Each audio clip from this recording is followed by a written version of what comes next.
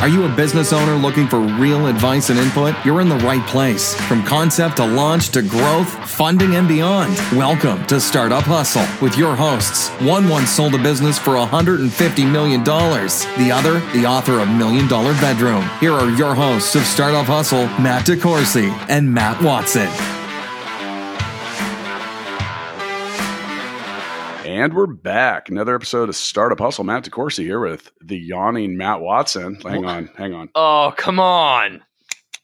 All right. One donation to charity early, man. Good for you.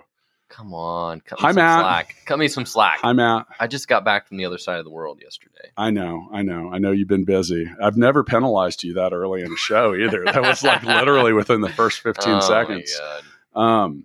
Well, I've been venturing around the world. I know, and hopefully that's been rewarding. And since you're going to use the word venture, we're going to talk about venture capital today. All right. I know this is a hot subject, and so many people have asked for more about this. So we brought in one of Kansas City's well-known venture capital firms and founders. Today we've got Thad Langford, the founding partner of Flyover Capital. Hi, Thad. How you doing? Was that an adequate intro? Yeah. Okay, good. Perfect. And I'm sorry that you're probably wondering what's going on, but we have a yawn counter for Watson. So, Right. and normally it's like 25 minutes in, but it's the lighting and lack of a window. But there you go. So, Matt, you actually owe $1 million to charity. Okay, That's cool. your total. Thank you. So, Thad, thanks for coming in. Yeah, no problem. Glad to be here. And give a little background. Your company or your firm, Flyover Capital, is located here in Kansas City. Yep. And give us a little more basic information about you guys and what your mission is. Yeah, absolutely. So yeah, we founded the firm back in 2014. Started investing in 2015, and it was really based on trying to fill a big gap in early stage capital. Okay. For specifically for early stage technology companies in areas outside of the traditional tech hubs. So I'm sure a lot of the listeners and yourselves have seen the stats that roughly 80% of all venture capital dollars in the U.S. are placed in 3 states: Really? California, New York, Massachusetts. I would argue that those 3, it's actually in 3 cities for the most part. So Silicon Valley, if you consider San Fran down to San Jose, at least one area, New York City and Boston, and then 20% sprinkled elsewhere. So the rest of the U.S. And so, huge gap. We saw that as an opportunity. We felt it as entrepreneurs as we were trying to raise capital for our own firms, our own companies, and wanted to try and help do something about it. And for those of you listening outside of Kansas City, where we're at, the term flyover is used quite a bit when it comes to our part of the country because people are usually just flying over it. I heard it a lot. Yeah. I heard it a lot, and it was really kind of the whole idea of trying to turn a negative into a positive.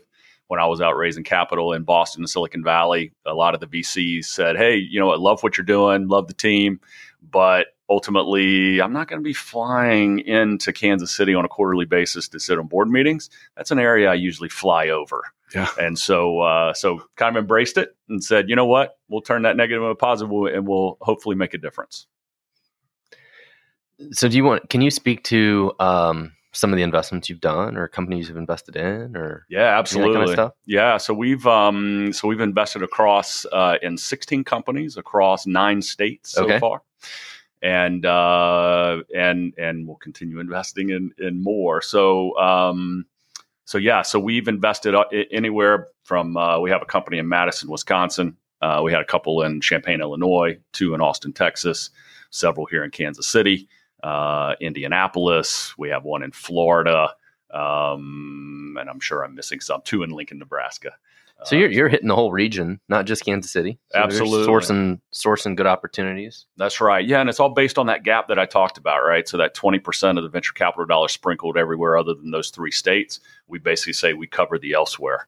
So again, kind of looking for Looking for those companies that are really, really making a difference, and high growth companies, which is what venture capital really focuses on. Yeah, So and that's actually what I want. And, and we're going to start real basic, and we don't have to stay on this too long, but let's define venture capital, because I think anybody that's starting a business is looking for the resources they need. But, you've got all these different types. You have angel investors and institutional money and not, and just blah, blah, blah. There are grants and accelerators. And so how do you define venture capital? Yeah, I think it's a pretty broad, Right. Term that people use, and it even gets lumped in sometimes into private equity. Sure. But venture capital specifically to me means it is the earliest stage capital going into a company, kind of typically beyond friends and family and angels. So individual investors that will invest in companies to kind of get them stood up pretty early on. This is really the next capital that comes into a company. And I think what really distinguishes venture capital from just kind of early stage, what I would call early stage investing, is the type of companies that you're investing in. So venture capital, you're looking at incredibly high returns, which therefore you're looking for really super high growth companies. So let's talk about that some more. Yeah. So from your side of the seat, what kind of returns are you looking for? Yeah, I mean, every investment that we look at, we say, does this have the potential to give a 10x type return? So 10 times our money. Okay. Within what time frame? Well, that can be a little subjective, but Sure. Usually most venture firms have a 10-year lifespan. So if I'm out raising capital at a $20 million valuation, you're trying to figure out how this thing's going to be worth $200 million or something. And within 10 years? Yeah. At the latest. At the latest. And it's also, to complicate things slightly more, like if you're taking a portfolio approach and investing in multiple companies, and you want to try and drive that 10x return, I mean, you need to have some that maybe have a 20x, potential for 20x or a 30x or even greater, right? I mean, some of the big success stories, have 1,000, 2,000x type returns, because you also know what you're trying to balance out is when you're investing in these early stage companies, a large portion of them will not exist. That was the next question I had is, and I understand this would be different for every single investment entity, but you're obviously taking a big risk. If you're getting 1,000x return, that's probably because you were like $1, maybe in something that went really well. So across venture capital in general, I mean, like, what's the expectation for failure? Yeah, I think you'll see different stats that are out there, right? I mean, you'll see some that say, hey, 1 in 10 will succeed, right? Or 1 in 10 have the opportunity to really even drive a return. That's pretty low. It's and those low. are companies that actually that receive venture capital dollars, not just companies in general, right? Yeah, that's right. And I will say that that's why you take a portfolio approach to these things, right? So I think the rule of thumb roughly is, if you have all the companies in your portfolio, a third won't exist, a third will return some and more, and then a third will return, greater than 3x type return. And then hopefully a handful of those, or at least a couple of those will deliver a lot more of that. So yeah, and it's hard. Different approaches, but yeah, sure. And I imagine from both sides of the fence, right? I mean, like for my company, it's probably pretty easy to look at it and say, okay, there's a pretty good chance we could get a 2x or 3x return. But if you guys are like, oh no, we have to have a 10x return, and it's like, I can't raise money. Yeah. But I can be really successful and get a 3x return, but nobody wants a 3x return. But that comes down to the stage that you're at. And that's one of the things I think we should address as well is like, define it. We literally had an episode called What is a Startup? Because they think Uber's a startup. And we determined, it was actually my wife threw this out there. She said, if your company name has become a verb, you are no longer a startup. So if you Uber somewhere, you're not a startup. And, as far as the stages go, like, how do you determine what a stage a company's in, or what do you guys consider, you look at. So you have early VC money that is really high risk, right? So, and maybe that's the thing we should talk about is like, what are the minimum requirements of a company before you're going to invest in them? they have to have $1 million a year in revenue or $5 million a year in revenue and those things. And from my perspective as a founder of a company, most of the emails I always get are people want like $5 million a year in revenue.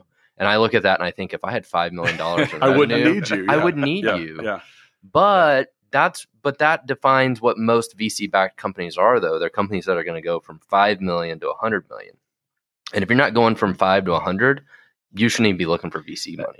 Matt, that is spot on. And I say that I have this conversation a lot, and I say, you need to determine, is venture capital the right type of funding to go get? Right.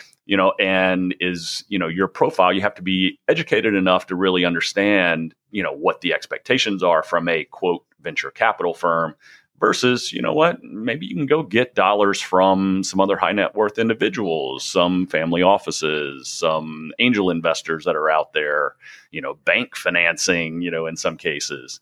So there's lots of different financing opportunities. So really trying to figure out, is this really is it a fit to go get, venture capital dollars? Because it's a different game.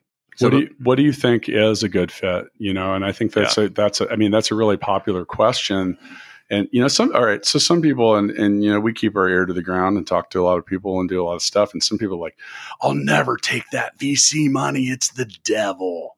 And I reply, I'm like, I wouldn't necessarily approach anything with that outlook, because these are the people that are trying to help you light the fuse on the rocket. Yeah. Like that's where that can really come into play. But, what is some of your insight as far as like, when it's good for you and when it's not? Yeah, I think ultimately it's the profile, right? And so, going back to Matt's question around, what's the company look like, and sure. What do we look for? It does depend, and it is all relative of the stage of investing that you're in. We call ourselves late seed, early Series A, which is pretty early on. I mean, that's right after kind of getting up and running. And so then the question is, all right, well, what is that? What does all that? What does all that mean? Because you can call whatever round of financing whatever you want. Right. So it really comes down to what's the company look like and what are some of the key elements. And so for us, we look for companies that are number one, based in the area in which we invest, right? So we'll invest anywhere other than the Silicon Valley or the Northeast Corridor. If you're located in those areas, that's an immediate disqualification for us. But from a profile of company, have to have a product built. So we're not investing in the ideas on the back of the napkin. That's for the earlier stage, kind of early seed, angel investors to be able to do. We say it has to be market validated, which is a little intentionally ambiguous, but basically meaning, number one, do you have customers? I mean, is it already market validated? Are people out there paying for what you've built? If you don't have early revenue, then for us, we have to have a really high confidence level that there's somebody willing to write a check for what you've built. And then, beyond that, it goes back to what we were talking about before.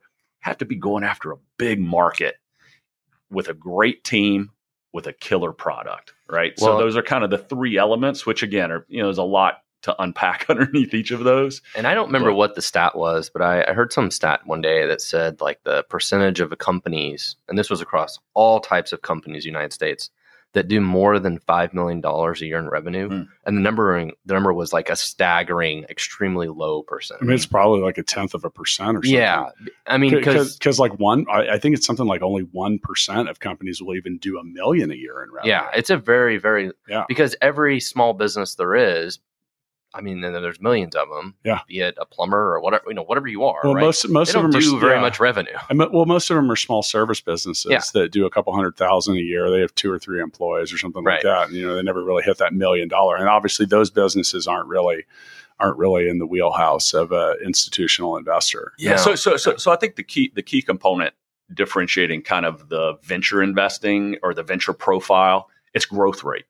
It's growth rate. Right. So this idea of rapid accelerated growth more than, all right, what's the dollar what's the revenue threshold where we would invest? I mean, there is, again, there's some of that market validation I was talking about that, that we need to see. So what's the growth rate you're looking for? Then? Yeah. So that would, I'd say that there's a range. Yeah, there's a range. All of it. but the earlier the higher, right? Because the lower the base of revenue that you're growing from, then it's a lot easier to kind of boost the percentages. So the earlier on you are and the lower revenue you have, it's got to be 10 to 20% per month, if not more, if it's earlier, right? So I mean that's pretty rapid growth.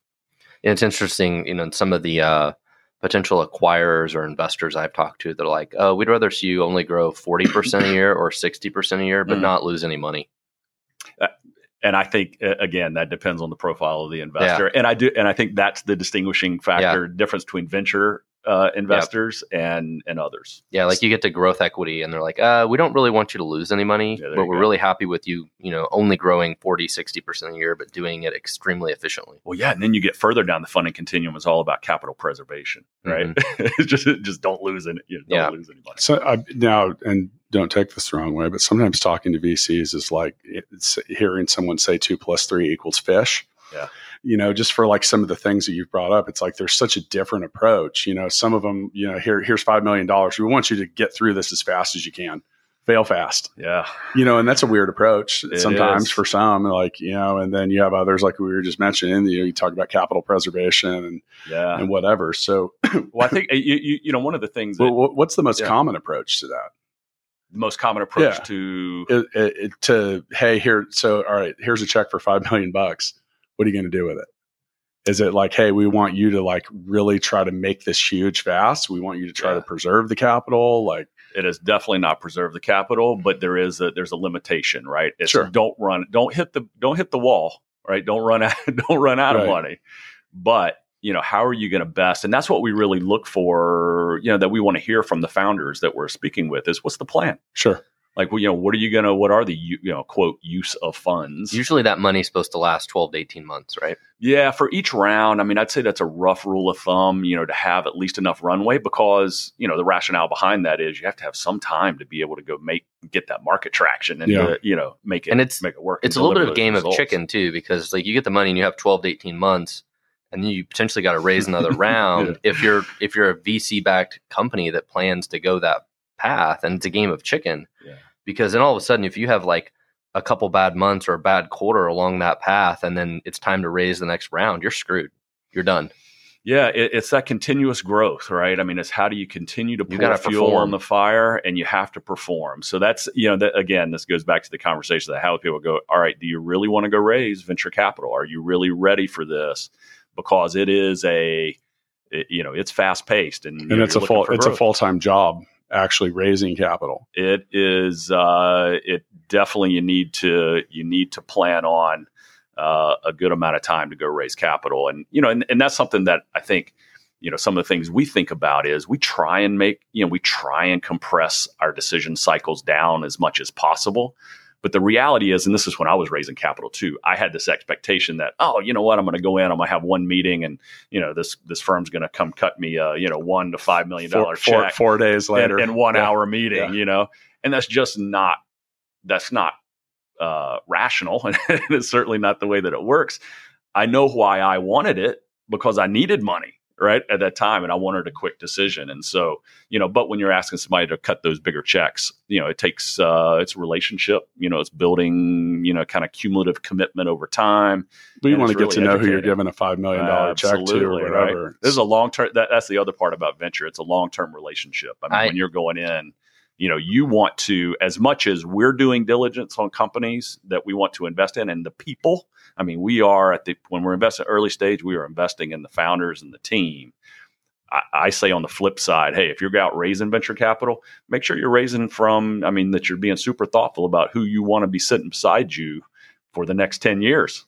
Well, and I think that's a great point, is that it is a long, slow process, and it's more of a relationship building process. And some of the people I've had the best success with were people I talked to, and then I talked to them again 2 or 3 months later, 2 or 3 months later, 2 or 3 months later, and they can see our progress. They've, thought about us over time, heard good things about us, whatever, instead of it just being like one email and one call, right? Like it's an ongoing relationship. And I think that's probably the hardest part about this being in Kansas City though, right? Is if you're in the Valley, Everybody knows somebody at a VC. It's easy to sit down and have those meetings, and there's like 100 different VCs. Everybody knows somebody at one of them. You'll drive It's easy to build by those. 14 of them on the way to work. It's easy to build those relationships, cultivate those relationships, have a best friend who puts in a good word for you, all those sort of things, and build those relationships where you get to Kansas City and there's, 2 or 3 VC firms? Yeah, it's probably depends on how you define it. Yeah, I mean, maybe there's 5. Handful. Yeah, it's a small number, right? And so at some point, it is a numbers game, and I think that's the biggest disadvantage we have. Yeah, right. But at the same time, do you have an advantage because the people on the coast are not paying as much attention to some of these companies here? Because I look at the Midwest and the flyover territory, and I think affordable operating costs. First off, like we were talking to someone out in San Jose or whatever, and the guy had a 2-bedroom apartment, and it was like $5,000 a month, and like they worked in like a closet pretty much, and like you can burn through some money, and also like the competition for talent. And while there's a talent shortage everywhere, but I just feel like sometimes the road less traveled is the one, like there's riches in the niches. Well, what I always say is in Kansas City, you can easily be the coolest place to work at. Right. In Silicon Valley, you will never be. It's always an arms Google, race. Facebook, Uber, Apple. When do whatever. those people work, by the way? Like, hey, we got our 4th bowling alley, our tennis court, and our badminton court is now live. Yeah, I think there are pros and cons, right, on both sides of the coin. So you're out in the valley. Yeah, there's a lot of venture capital dollars flowing out there. But by the same token, there are a lot of companies out there. A lot of amazing talent. So Right. You're competing not only for the capital dollars, you're competing for the talent that's out there. Like you said, incredibly high cost of living out there. So the burn out there is pretty hot. That would freak me out a little bit. So, I'm just saying, like, I mean, I think it would. And then also you look at like the people you're going to hire, and, Ryan Weber was talking at that CEO retreat that you and I were talking at, and, just literally says, Google doesn't have a cap on what they're going to pay people anymore. I mean, wow. Like if I'm an early stage company, how do I compete with that? Well, and one of the biggest disadvantages we have in Kansas City is the talent. Like, so I'm talking to a friend of mine who's doing an acquisition, and I'm telling them, I'm like, you need to go find somebody who has strong experience in operations of a SaaS company to help scale this thing. Where is that person in Kansas City? There's not a lot of them. So I think yours is a good point. You go to Silicon Valley, there's a lot of companies out there. It is. I say the quality of entrepreneurs and founders and labor force here at the top level is equal to anywhere in the world. It's the quantity underneath, right? Mm-hmm. So it gets to scaling, right? How do you really scale that? How do we get more people drawn in? Look, I mean, our whole purpose, statement, I have my own individual kind of purpose statement as well as our firms, is how do we create the next generation of technology success stories in the region? I think the more success stories we create, the more momentum we create, the more wealth we create, the more interest we create, the more just kind of, energy that comes out of that. That's really what kicks off the entire cycle and draws more people in. Well, and a great example of that in Kansas City was my story, was VinSolutions. Now there's like 5 other automotive software companies in Kansas City, and they're only here because VinSolutions was here before. Yeah, that's great. Right? So people come here for the talent and whatever, and they poach that talent from Vin or whatever, which is really cool. There's another side of that coin too, though. Like you look at like some of the companies that are here, like for example, Garmin or Cerner, kind of create a vacuum for some of the smaller companies too, because they suck up a lot of the local talent as well. And we keep talking about scale. Well, Matt and I own a company together, Full Scale, that helps companies find resources in our offices in the Philippines when they can't. And we've grown to almost 200 employees in a year, and that's because. And by the way, we should maybe make our motto like serving the flyover states proudly. Yeah, because that's really part of the issue. You talk about that depth of talent. It's not that there isn't that surface level, and it's a little bit under the surface, but it's just not deep. Yeah, and that's something that we've run into a lot. We talk to a lot of people. They're like, because now here comes your check. And they're like, oh, wow, I got to build a team now. And they're projecting needing 10 people to build something, and they can find 3 of them. Yeah. And then one of them quits, and, blah, blah, blah. So I think one of the things that we look for, and we kind of, is a linchpin for our investment thesis, is how do we find companies that are really leveraging the natural assets of the area, right? So whether that's domain expertise, whether that's university talent pool, whether that's the corporate base that's here, that can be customers for the products and services that our companies are building, that is really the key. Because what we want to do, we don't want to find companies just because they're based outside of Silicon Valley or the Northeast Corridor. We want to find those companies that actually have a natural advantage over any other company in the world based on where they're located. So if you take a look at the areas outside of Silicon Valley and the Northeast Corridor, there's a tremendous amount of the GDP. So I think 75% of GDP is actually created outside of those 3 states. Wow. So it's a pretty massive. So, as part of that, there's a lot of domain expertise. You look in the center of the country, insurance, agriculture, even cyber, right? I mean, look at Kansas City. Kansas City, transportation and stuff like that. Yeah, absolutely. Manufacturing, where it matters to be central. Ag tech. And so Kansas City, if you want to do anything in transportation, agricultural, medical software, and there's several different categories where Kansas City would be a hell of a great home. That's right. There's so much talent. Transportation, nobody thinks about that about Kansas City, but that was one of the strategic advantages of VinSolutions here in Kansas City. Yeah. We had 50 people that traveled every single week. They were a 2 or 3 hour plane ride from anywhere we wanted to go. Well, and airlines were like that for a while, and then we didn't ever build a new airport, and they all went to St. Louis. My mom used to work for TWA. And there was a lot of just that central hub, and that, like I said, they really did go from Kansas City to St. Louis just for. But we're home to, multiple railroads, lots of companies that do YRC, Yellow, just and trucking and just general logistics, stuff, all sorts of stuff. There's a lot of natural assets in these areas. And it's like you said, if you're a company in one of those industries, this is the place to be. So I'll give you a really good example of a portfolio company that we had that was acquired last year. As a company based out of Champaign, Illinois, called Agrible. It was founded by some of the leading agronomists and leading atmospheric scientists rolling out at the University of Illinois. So if you take a look at Champaign, huge ag center, right? You've got, companies like John Deere located there, Archer Daniels Midland, some of the very large agricultural companies that are based there. Incredible domain expertise. So they built the company up over a several year time period, and they were acquired by Nutrien, which was a combination of potash and agrium. So they're one of the large agricultural players that are out there. But it's just a good example of leveraging those natural assets of where they're located. Matt, I have a challenge for you. Okay. Are you up to it? I'm ready. Let's go. I have 1,000 Supreme dollars here if you can correctly spell agronomist. And I don't know how to spell it either, so I hope Thad does. AGRNOMIST. Pretty positive that's wrong. That is pretty positively wrong. All right, close. Yeah.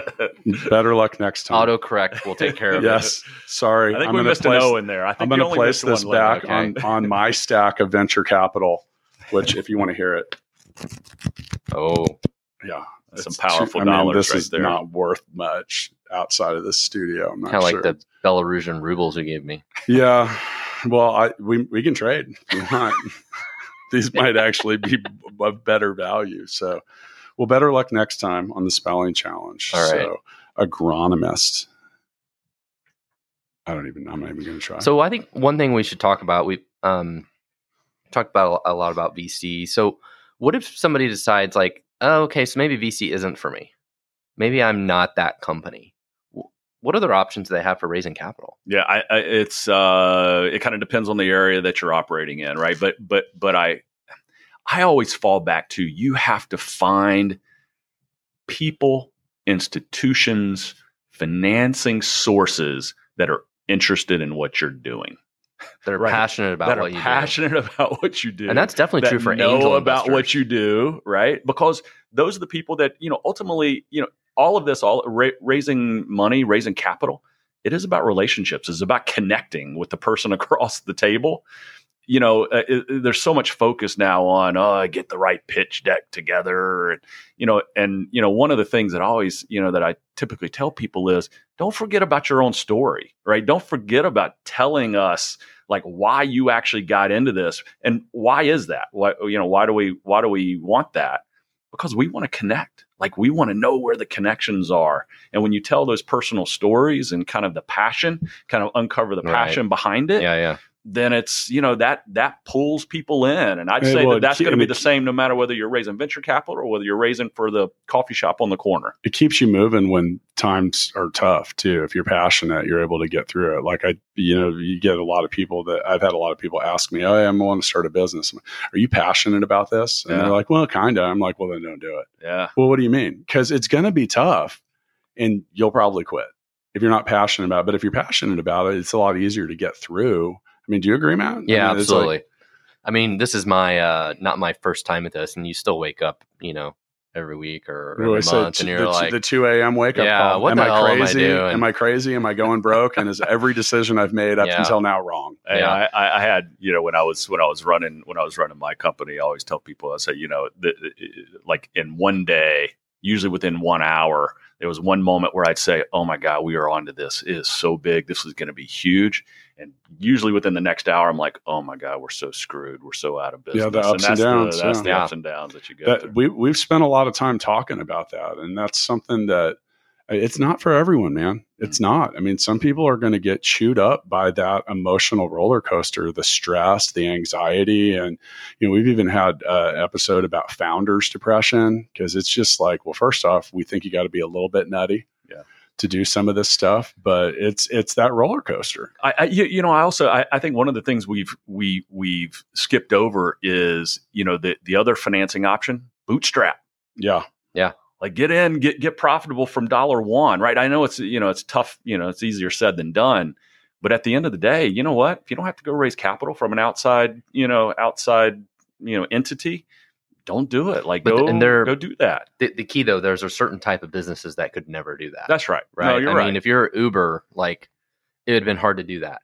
You can't scale fast enough. You can't scale, right? But Uber's like the ultimate example of venture backed. Yeah, if you're profile company, Bird or Lime, and you need to go buy 100,000 scooters and drop them in a city on every corner, like it's going to take a lot of capital to do that. Right. Like there are certain things that require a lot of capital. And why is that? It's for high growth, right? Mm-hmm. They have to have high growth to actually even be able to survive and to thrive. And so, that's why you go raise. You get companies like Uber that have probably never made a profit. And I can't imagine what their legal bills are.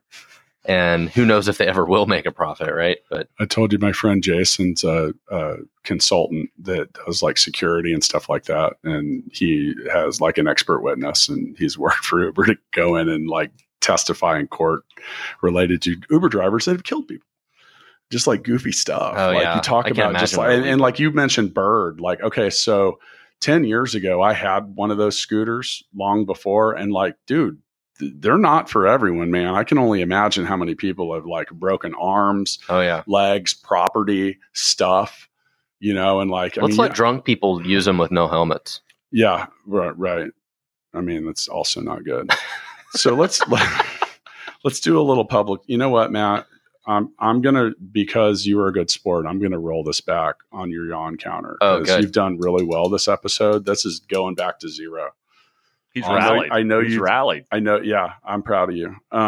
So with that, I think that we should also, Dad, you mentioned something before I hit record, and it was that, hey, giving advice about this stuff, like there's a zillion different kinds of it and it's everywhere. And maybe you're right. Maybe you're not. I don't know. But there are some things that are probably pretty clear do's and don'ts when approaching a company like yours. And if you guys want to check out Flyover Capital, you can go to flyovercapital.com and see some of the partner companies that they've worked with, or, contact them if you want. But there's got to be, I can only imagine. All right. So for example, for me, if someone gives me a business plan for their new .com and they want me to email them at Yahoo, it's like a red flag for me. It's just like a weird little thing that I would notice that would make me think like you want all this participation in a .com but you can't even create an email address at it. It would just kind of, like there's little weird things like that. What are some things that will get your attention and some things that'll make you just yell next? Yeah, I think there's some of the, some of it is before, how do you even reach out and contact, the VC firm, for example? And then there are other things once you get into the conversation. So when you say how, all right, so there's a lot of VC and other type of companies. Some of the sites don't even have a way for you to contact them. Yeah. So, and that's probably intentional in some cases, because the quantity is incredibly overwhelming. I mean, and again, I've been on both sides of this, right? Having raised venture capital and then also, deploying venture capital, from a firm standpoint. We've looked at over 1,500 deals. And they come in fast and furious. And so there is a quantity, thing that we have to deal with. So therefore, one of the do's is do your number one, do your research on the firms that you're reaching out to and understand, are you a fit for them? And importantly, are they a fit for you? Like depending on, based on stage, based on kind of what the firm invests in, you don't want to waste your time. You don't want to waste the firm's time. Well, and some of them are really specific. They're like, we invest in agricultural technology. Right. So that's not a good place for Stackify to, or Gigabook or companies like that. Right? These were clearly not agricultural technology. You would be amazed at how many inquiries we get from companies that are based in Silicon Valley or the Northeast Corridor, and we clearly say we don't invest in those areas. So that's one thing. The other thing is find a warm lead in. So, very rarely are you going to get in kind of through just a cold email into an investment firm, a venture capital firm, and get that call back. We do our best because our purpose statement, again, is how do we create this next generation of technology success stories in the region? We intentionally don't put that we invest in on the end of it. So we do try and do our best to help as much as possible, even if we don't take a meeting, even if we don't, end up investing in the company. We ultimately want more success stories, whether we invest in them or not. But again, the best way into a venture firm, for intros is get a warm intro. Well, and that was my point earlier about if you're in Silicon Valley, everybody has a buddy or a friend at one of these places that are nearby. If you know a lot of other SaaS founders or, whatever. Well, the power of recommendation in general is powerful, like saying, hey, if it's someone you respect or someone that you think highly of or someone that isn't going to bullshit you as well, like, hey, take a look at this, and that's might be as far as it goes. But I mean, is that what you mean by a warm intro? Just like, at the end of the day, time is our most valuable resource. I mean, for the startup founders, and we try and be super cognizant of that, as well, but also our time as well. And so you want to make sure that you're maximizing your own time. And the best way to do that is to find an intro in, figure out if it's a good fit and if it's a good use of time, and then go for it, What are a couple more things that you think a venture capital firm will see and just immediately like on to next? Like, I mean, I think one of the things that's really important that you mentioned at the very beginning is not stating what you're going to do with the money. Mm-hmm. Like, if you can't, like, hey, we need it for what? Stuff. Like, what's your plan? Matt, you've been an investor in several different things. You're very, very versed in this area. Like, what are some things that'll immediately make you throw it out?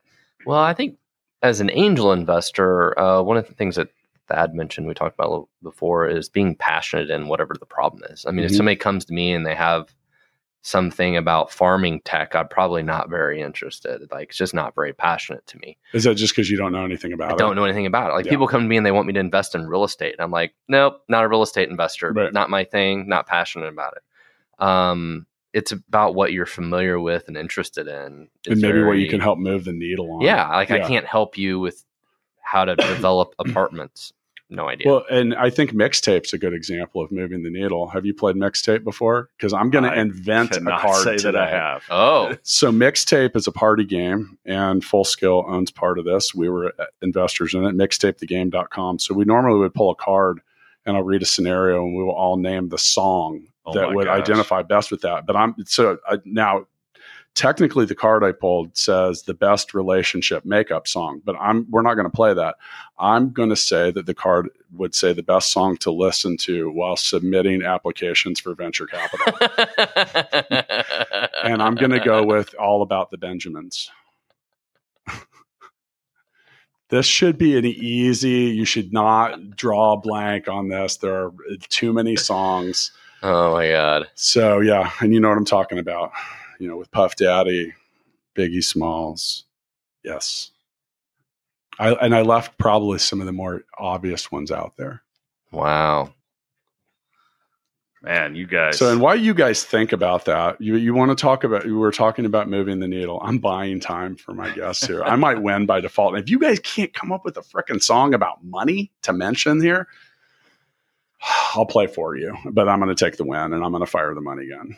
So, but no, you talk about being able to move the needle. So like Mixtape is a game that's related to music. I worked in the music industry for 8 years. I have a book coming out. By the way, July 30th is the actual launch date of book number 3. Nice. The Realist Guide to a Successful Music Career. It's like, there's a copy of it right there. But for those of you that are listening to see, but with that, there's a lot of interesting people that are in this book, like members of Dave Matthews Band, an American Idol winner, 5-time Grammy Award winners. And, I know people that worked at Yamaha and Roland. I could move the needle for this. And I also get it because I worked in the industry for so long.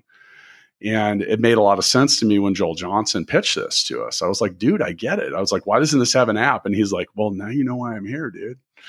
So, but I think that's kind of like you said, like with ag tech, like what would I do for you? I don't know anybody that's in ag tech. I don't have a strong agriculture. I don't have a farm. I am not an agronomist. Yeah.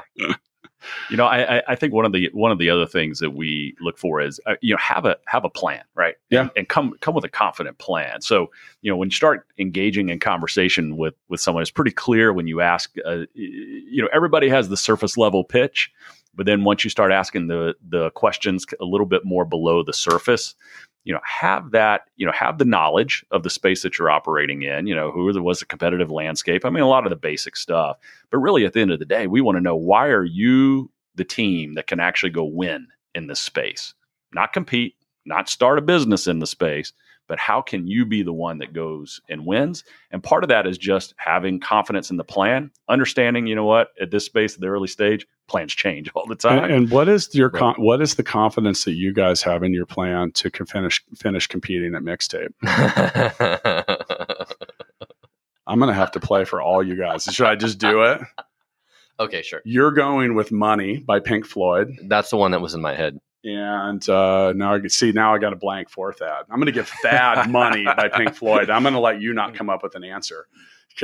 Watson blanks. Can I just go with FU by CeeLo Green? Yeah, sure. That's the hack. We've learned that Mixtape has a hack, and that would be good. I was actually thinking of some. By the way, that would be very applicable. I was thinking of some like very depressing, sad song, because usually when you're chasing VC money, there's a certain amount of that. Heartache and misery, and misery. Any song about rejection. Yeah.